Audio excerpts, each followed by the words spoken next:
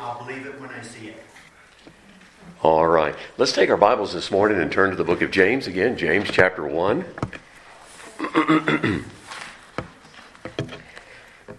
I had a VA appointment on Friday, just a follow-up, and the doctor had good news for me. He said I was going to live until I die. No more jokes, right, Doug? All right, in James chapter 1, this morning we're just going to read verse 19 through 21. 19 through 21. James says, "Wherefore, my beloved brethren, let every man be swift to hear, slow to speak, slow to wrath. For the wrath of man worketh not the righteousness of God. Wherefore, lay apart all filthiness and superfluity of naughtiness, and receive with meekness the engrafted word, which is able to save your souls." There's some big words in there. We're going to look this morning to see what they mean. Right now, let's pray. Our Father, we are thankful for a brand new day.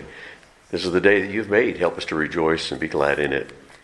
And we pray now that you'll help us as we try to share what we've learned from your word. May it make a difference in all of our lives. Thank you for these who've come today. We thank you for the sunshine, Lord, and for the warmth. And we just praise you for that and allowing us to be able to get up this morning and to be here to meet with your people. We ask you your blessings on this time together. Bless the other teachers. Pray that you'll give Pastor strength. That he'll be able to preach this morning and healing. Lord, there's others who need your touch also. We thank you that you are a wonderful Savior and that you love us and that you will give us strength for each day and give us grace. Thank you in Jesus' name. Amen. Amen. Well, in our previous study last week, we looked at verses 17 through 8 and 18, where James reminded us that every good gift comes from above, from God. And what he gives and how he gives are both good and, of course, perfect. He's a very generous God, and he never stops giving. Aren't you glad about that? He's not the source of anything evil, as some might say, and all that is good originates with him. So James called him the Father of lights, because he's the creator of all the heavenly lights, the sun, the moon, the stars, and he's also the source of spiritual light. He also said that God never changes, and that we can depend on him because he's always the same. And as Hebrews 13 verse 8 says, Jesus Christ the same yesterday, today, and forever. And then James reminds us about God's greatest gift, and that is the gift of salvation. We did not earn it. We didn't earn this gift, nor did he save us to make us happy. Although we should be happy, right? But he didn't save us just in order for us to be happy, or because we of our need of salvation, or because we deserve to be saved. He chose to save us because of his own sovereign will, and because he loved us. And then he speaks about the new birth. The new birth is a divine, gracious gift given through the word of truth, he tells us. And verse 18, "Of his own will begot he us with the word of truth, that we should be a kind of first fruits of his creatures." And we learned that God's Holy Spirit uses the word of God to bring about the miracle of the new birth. Peter said in 1 Peter 1 and verse 23, "Being born again, not of corruptible seed, but of incorruptible, by the word of God, which liveth and abideth forever." In verse 18, James told us about the experience of the new birth, and that we are part of the harvest. Notice he speaks about the harvest in verse 18 there at the end, that we should be a kind of first fruits of his creatures. So he speaks about the harvest of souls and that we are a visible symbol of a great harvest that's to come. Now then, see if we get, yes, it does work. All right. Now, in verses 19 through 21, he is going to tell us about the evidence of the new birth. Previously, he spoke to us about the experience of the new birth, and now he's going to tell us about the evidence of a new birth and how a transformed life should express itself. You know, when you get saved, things are different. Then things should be different. And so he's speaking now about the transformed life.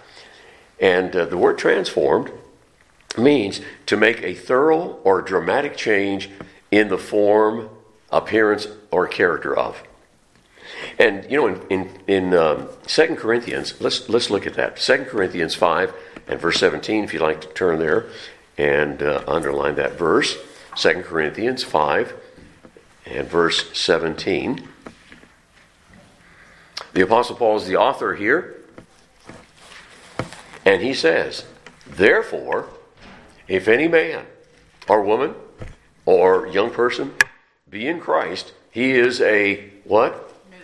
A new creature or a new creation.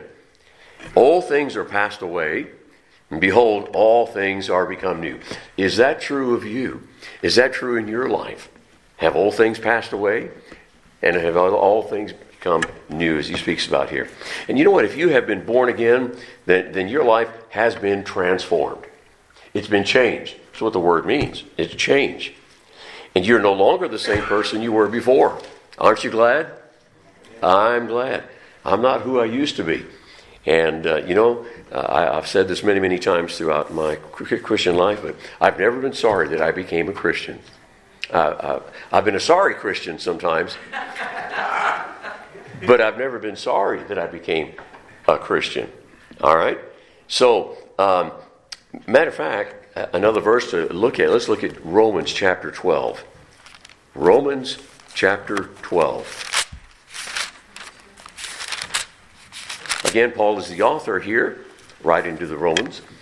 And listen to what he says in verse 1 and 2. I beseech you, therefore, brethren, by the mercies of God, that ye present your bodies a living sacrifice, holy, acceptable unto God, which is your reasonable service. And then in verse 2 he says, and be not conformed to this world, but be ye, and what's the next word? Does your version say transformed? Be ye transformed, changed. How? By the renewing of your mind, that you may prove what is that good and acceptable and perfect will of God. And so you notice that word transformed there. The Greek word that Paul uses here for that word is metamorpho. Metamorpho. And from that word we get our word metamorphosis. Metamorphosis. Okay? And here we see a picture here of a caterpillar that metamorphoses into butterfly. And here's something for the young people here. You can see how that works. There's the eggs, the caterpillar, the pupa, and then finally the adult. Yeah. Uh-oh. It looks good on there. It looks good? That's the transformation right there. What's our problem here? Does it got a blue light on there? Yes, it does. Do an unplug and plug it back in. It probably needs to do a handshake. Is that one plugged in back there? Oh, it went on for a second. Yeah. Did it? It's starting to like. There it goes. Are we on? You're hitting it on and off, so you gotta wait after you touch it. Okay. Mike, get up there. Huh? Tell Mike to move. Here's create a new handshake. Yeah, when it fell down. Wait a second. When it fell down, it bent back. I'll give it a second. Can that one be moved? All right, let me do this. Oh, Did it come? hey, All right, take some more. Now it's come. Let's just wait. It's really slow. snowing. Maybe when it fell, it got You didn't change it. Huh? I'm wondering if we damaged something when it fell. Well, when it fell down, it bent that. It bent. Yeah, it bent that. I see. Yeah, your HDMI port is a little damaged. So it's sensitive. It's coming. Is it trying? Yeah, just give it a second after I remove it. I'll sit here. You keep talking.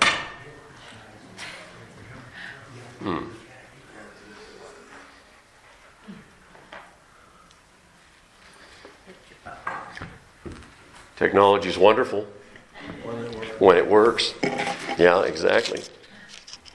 All right. Anyway, you got the idea about metamorphosis. Okay, that's the word that Paul uses here, which means a total change from the inside out. Okay, let me see if we can get it back up here. Thank you, Brother Mike. Yes. Okay, what do we have up there? That's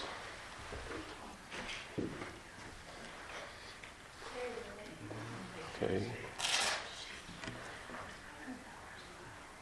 All right, is that on here or back there? That's from the cable. That's built in. And now it's set to go away. And now it's gone. Something move back there? All right, well, we'll press on, all right? So, metamorphosis means to change from the inside out. And that's what we see here, this picture of the caterpillar, when it changes into a butterfly, okay? So, what are the evidences of a transformed life? Hi, Jen. Good to see you. Praying for you this morning. First of all, by our reaction to God's Word. And we can see that on your lesson sheet here. Is anybody who didn't receive one? Anybody who did not receive a lesson sheet?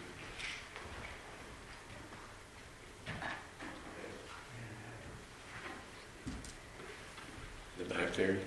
Sweetheart, you want to come up here and get some of these for you? Our reaction to God's Word, and we see that in verse 19. Thank you very much. Verse 19 says, "Wherefore, my beloved brethren, let every man be swift to hear, slow to speak, slow to wrath." A transformed life is evidenced by our reaction, first of all, to God's Word. How do we react to God's Word? Well, once again, James identifies his audience because he begins here by saying, "My beloved brothers." My beloved brethren here. And he is writing to fellow Christians. Okay? And so he begins this verse by saying, "Wherefore," which means so then, or in order to know. So that we can know this. All right? And what he's doing here, he before in verse 17 through 18, he wants us to know that there should be some evidence in the Christian's life in how to react to it. How to react to God's Word. And notice he doesn't say here, let some men, but he says every man in verse 19. "Wherefore, my beloved brethren, let every man." Did you know that most people, I think I got ahead of myself here. First of all, he says, be ready to listen in verse 19. He says, be swift or be quick to hear. So, with that in mind, did you know that most people, especially men are not good listeners? See all the ladies agreeing, huh? We have selective hearing, don't we? Just ask your wife or mine.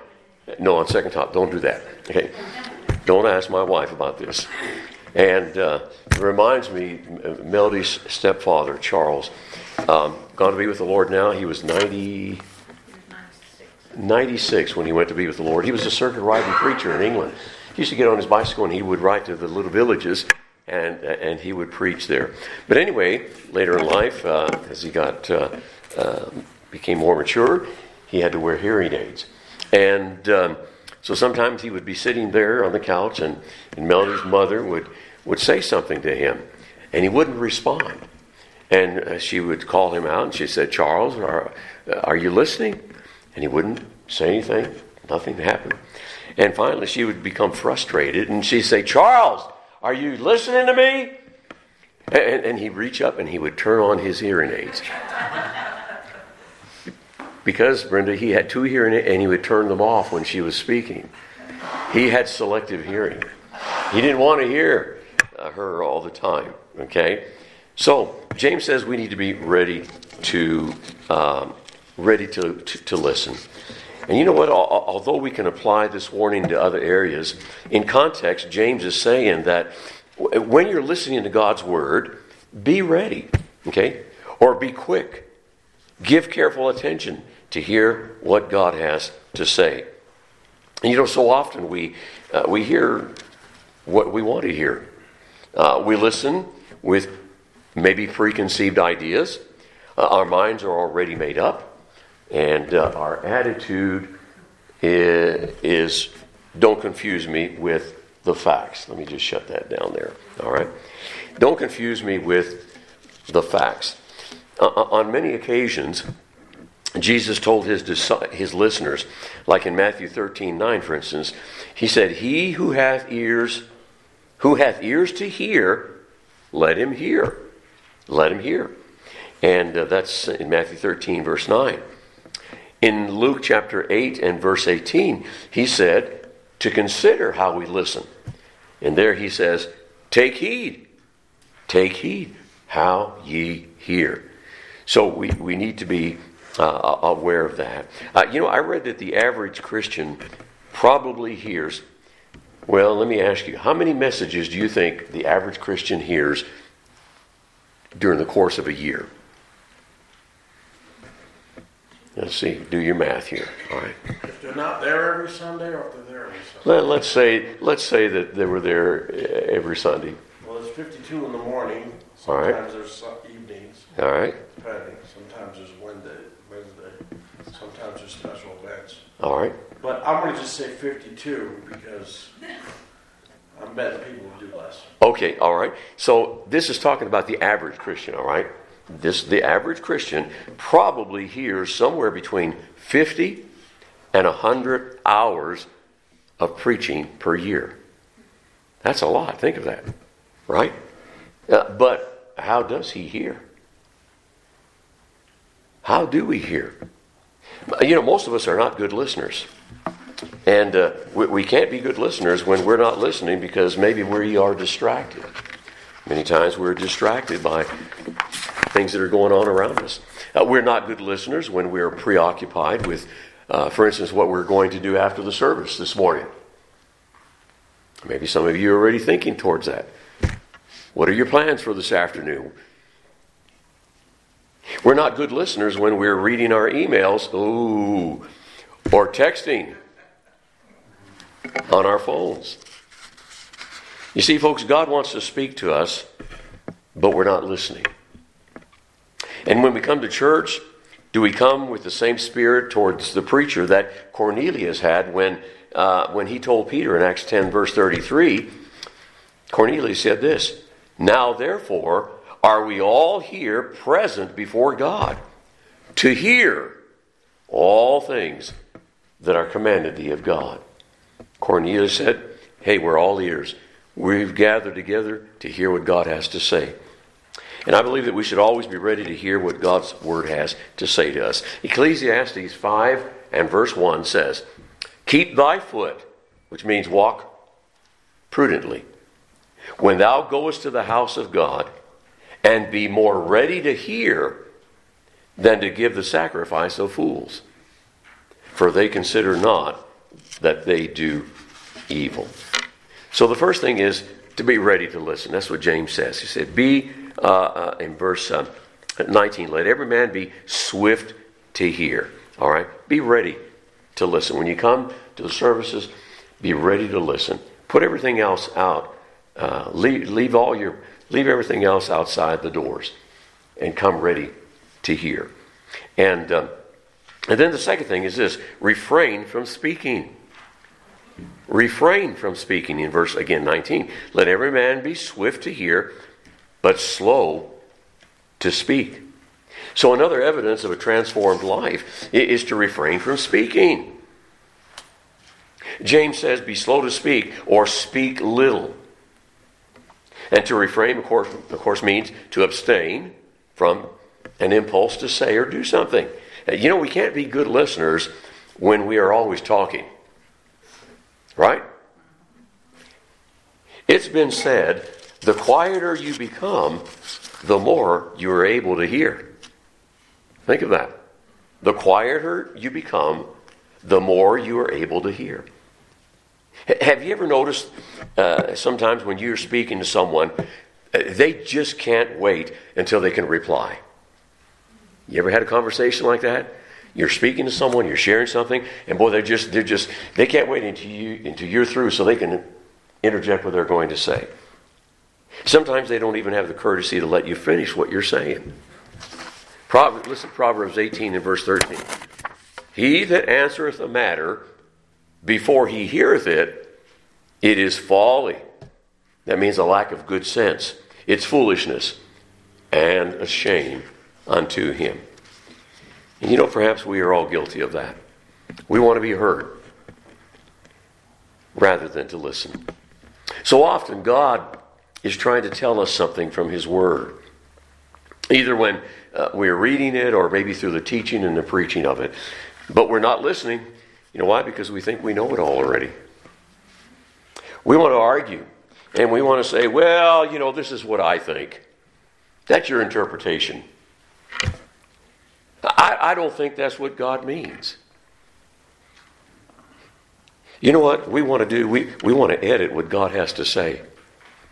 And may I remind you that God doesn't need editors or our opinions.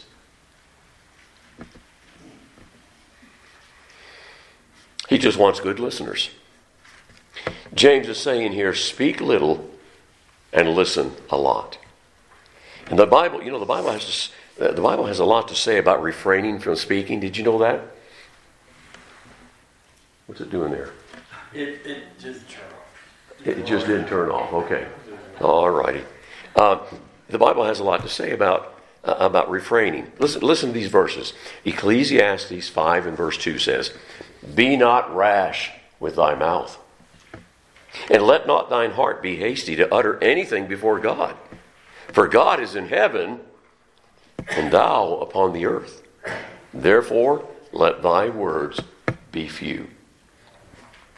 Proverbs 10 verse 19 says, in the multitude of words there wanteth not sin, but he that refraineth his lips is wise. Proverbs 13 verse 3 says, he that keepeth his mouth keepeth his life, but he that openeth wide his lips shall have destruction.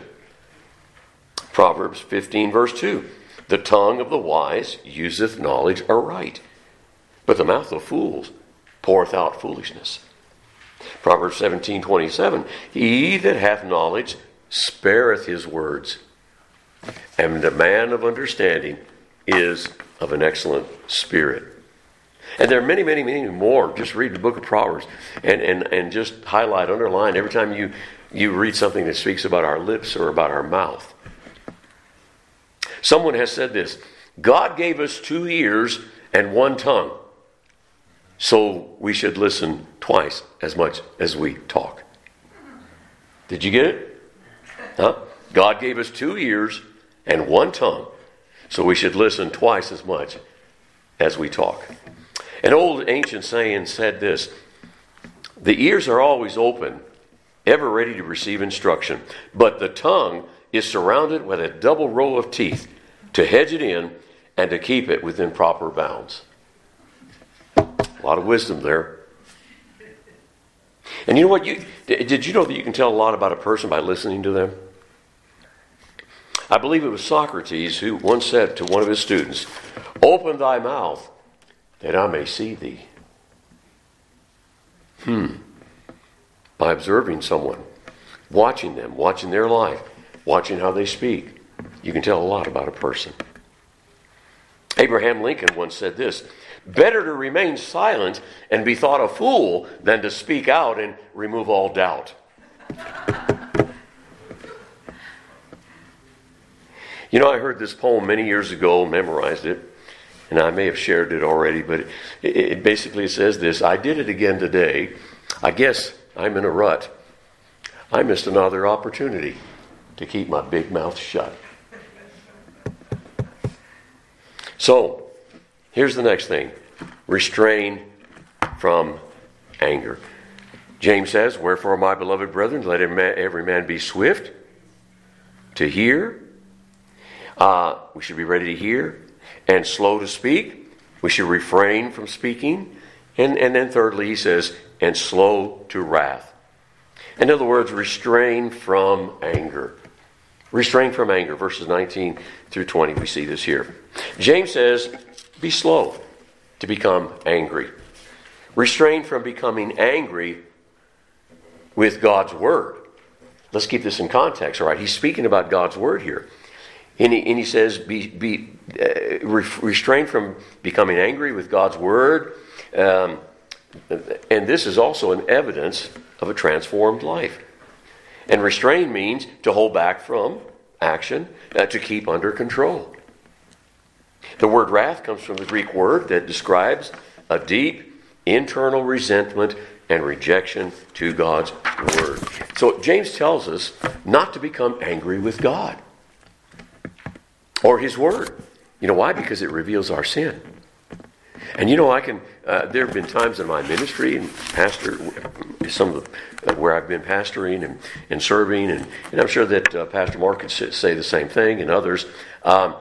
Sometimes when we're preaching, you know, if you could be up here looking out there and see the reaction of people when God's word is preached, it would shock you sometimes. And I've had that happen. I mean, I've had people when I was preaching or teaching sit back there like this. Bless God. Bless me if you can. Bless me if you can. Preacher, I don't agree with what you're saying. And you can just see it on their expression. You can see that they're angry. They don't like what you're saying. So rather, James says they should be quick to hear God's word. Be ready to hear. And to trust it. And so, what does God's word say about anger? Well, here's a couple verses, all right. Proverbs 14:29. If you've never read Proverbs is the book of wisdom. And I encourage you to read it, all right. Proverbs 14:29 says, "He that is slow to anger is of great understanding, but he that is hasty of spirit exalteth folly." Proverbs 16:32 says, "He that is slow to anger is better than the mighty, and he that ruleth his spirit than he that taketh a city." So, in verse 20, we get down to verse 20, James speaks about the wrath of man. All right? "For the wrath of man worketh not the righteousness of God." Why should we be slow to wrath, to become angry? Well, we are to govern and restrain our temper. We're not to give in to anger because it fails to produce the righteous life that will please God. Nor does it embrace the truth in love.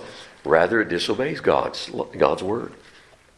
Notice the little phrase he uses there, "worketh not righteousness." So what is the righteousness of God? Someone said, this refers to a life that is in agreement with God. A life that is consistent with his ways. A life lived within the context of God's will and God's purpose. So, a transformed life, first of all, is evidenced by our reaction to God's word. But then secondly, by our reception of God's word. Verse 21, "Wherefore, lay apart all filthiness and superfluity of naughtiness, and receive with meekness the engrafted word, which is able to save your souls." So, our reception of God's word, first of all, by removal of sin. You see, a transformed life, folks, a life that has been changed, is evidenced by the removal of sin. Remember, James is not writing to lost people here, but he's writing to Christian brethren, he says. And you know what, sometimes, and I think we're all guilty of this, that we don't realize the sinfulness of sin.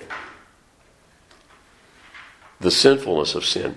And sometimes we don't realize, we tend to think that only wicked, ungodly people commit sin. That's not true, is it, Doug?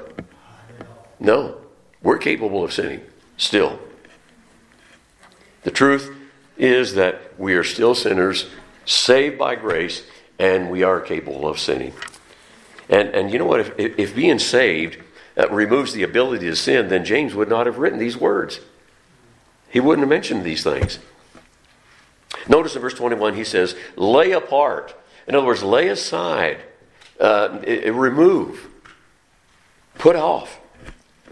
And what James is doing here, he's giving us a picture. James, he uses all kinds of things as illustrations here. He gives us a picture of taking off some dirty clothes.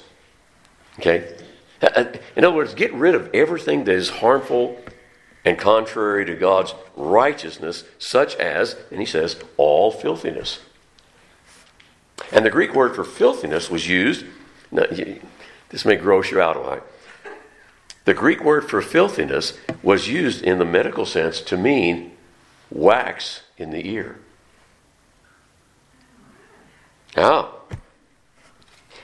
Because wax in your ears does what? It can hinder the ability for you to hear. You ever had that problem? You ever had to have your ears flushed out? Excuse me. You couldn't hear? You know what? So it is with sins in our lives. We need to avoid anything that deafens us from hearing God's word. And this is what James is saying here. Filthiness refers to moral dirtiness, to any impurity and unholy affections, such as James mentioned in verse 15. He says, then, when lust hath conceived, it bringeth forth sin, and sin, when it is finished, bringeth forth death. So he says that we're to lay aside all that is evil, all that's disgusting, all that is offensive, such as, and now here's the term. I'd like to know what your version says. Superfluity of naughtiness. How many of you have ever used that word? Superfluity. What does yours say, Doug? Well, I'm on your version. Yeah, okay. Someone else. What verse? Huh? What verse? What verse? Verse 21 For James. of James. Wherefore lay apart all filthiness and superfluity. Rampant. Huh? Rampant wickedness. Rampant. That's what that word means. Superfluity of naughtiness. It means an abundance, an overflowing of wickedness and evil. You see the depravity here of man, how wicked man. James says, look, there's this abundance, this superfluity, this abundance, overflowing of wickedness. And we are to take it off. We're to get rid of sin in our lives that overflows and spills over and touches others around us. The Apostle Paul said this in Colossians 3 and verse 8. Basically the same thing, a superfluity of naughtiness. He says, but now ye also put off, take off these things. What things, Paul? Anger, wrath, malice, blasphemy, filthy communication out of your mouth. Paul says, take these off. Get rid of these things. And this is what James is saying here, all right? So, first of all, by the removal of sin, and then secondly, by receiving God's word. In verse 21, wherefore lay apart all filthiness and superfluity of naughtiness, and receive, how? With meekness, the engrafted word which is able to save your souls. Finally, a transformed life is evidenced by our reception of God's word. And how are we to receive it? Well, the word receive means to accept with open arms. Receive God's word. As God's word is taught and preached, receive it as with open arms. Also, we're to accept God's word with meekness. Not a haughty attitude, not an attitude of, well, I already know everything. James says that the word of God should be received with humility. And of course, this means having a teachable spirit, as opposed to the arrogant spirit which we see from the angry man that he mentions in verse 20. You know, it's one thing to hear God's word, but it's another to humbly receive it into our hearts with a spirit of submission and love for the Lord Jesus Christ, and allowing it to take root and to bear fruit.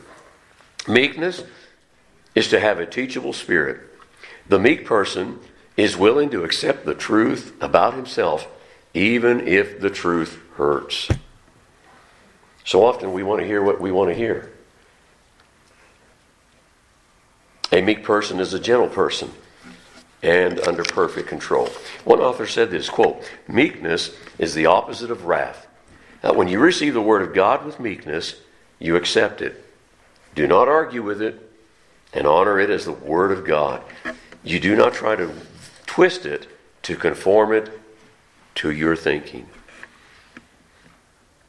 So, we're to receive, he says, the engrafted word. Literally the implanted word. And this refers to the word of truth, the gospel seed that's planted in us by which we have been birthed into God's family. Verse 18. So the implanted word is on the inside. You know, when we were lost, it was reversed. Wickedness was on the inside, but God's word was on the outside. It wasn't part of us, nor did we understand it. Before, it wasn't possible to take off the wickedness of sin which was inside. But now, it is possible because of the new birth and the word which has been implanted into us. Now, as we wrap this up, in his first letter to the Christians in Thessalonica, matter of fact, let's turn there. 1 Thessalonians chapter 2. 1 Thessalonians chapter 2. And we're going to see here in verses 13 and 14 that the Apostle Paul was thankful because of the evidence of their salvation. These Christians at Thessalonica, when they received God's word, things changed. They were transformed. Chapter 2, verse 13. "For this cause also thank we God, without ceasing, because," here it is, "when ye received the word of God, which ye heard of us, ye received it not as the word of men, but as it is in truth, the word of God, which effectually worketh also in you that believe. For ye, brethren, became followers of the churches of God, which in Judea are in Christ," Jesus. "And for ye also have suffered like things of your own countrymen, even as they have of the Jews." So Paul was thankful here. And he's giving thanksgiving because these Christians at Thessalonica, they received the message. They received the gospel as God's word. It wasn't the word of men, but it was God's word. Okay? So James concludes, getting back to James here, James concludes verse 21 by saying that God's word is so powerful that it's able to save our souls. You know, it is also able to bring forth fruits of righteousness in our lives and to keep us from temptation. Another writer said this, quote, "When God's word is planted in our hearts, it produces holiness of life, godliness of character, and the righteousness of God." Listen to the words of this little chorus. Things are different now. How many of you know that? Anybody know that? Oh, if you, all right. Things are different now. Something happened to me since I gave my heart to Jesus. Things are different now. I was changed. It must be since I gave my heart or my life to Him. Things I loved before have passed away, and things I love far more have come to stay. Things are different now. Something happened that day when I gave my heart to Him. You know, in closing, I want to ask you a question. Has your life changed? Has your life changed? Are things different now? Or do you still love the things that you loved before? Paul spoke about that in 1 Corinthians, didn't he? We've become a new creation. When you get saved, things change. The things you loved before passed away, and you love new things. You love God's Word. You love God's people. You can't change your life through reformation. Many people try to do that. They try to change their lives. They try to be better.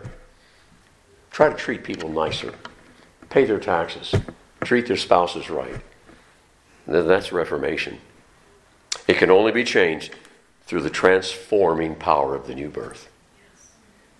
You must be born again by receiving the Lord Jesus Christ as your Lord and Savior. And you know what? When you do that, you become His child. You transform. You're no longer the child of Satan, but you become God's children. John 1 verse 12. But as many as received Him, who? Jesus.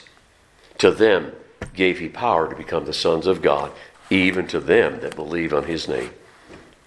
It's not through joining the church. It's not through being baptized. Not through making a profession of faith. But it's receiving the Lord Jesus as your personal Lord and Savior. A faith that works is evidenced by a transformed life. And if you've never received the Lord Jesus Christ as your personal Savior, then you don't have a changed life. Just as simple as that. So why not trust the Lord Jesus today? Ask Him to save you. And let Him transform your life. Amen. Let's pray. Father, thank you for this time together. Thank you for the Word. And Lord, we thank you that I thank you personally for that day, March 19th, 1972, when, Lord, you changed my life. You came into my life, became my Lord and Savior as I repented of my sin of unbelief. And Lord, I pray this morning, if there's anyone here who doesn't know you, who does not have a personal relationship with you, may today be the day that they will place their faith and trust in you and be saved.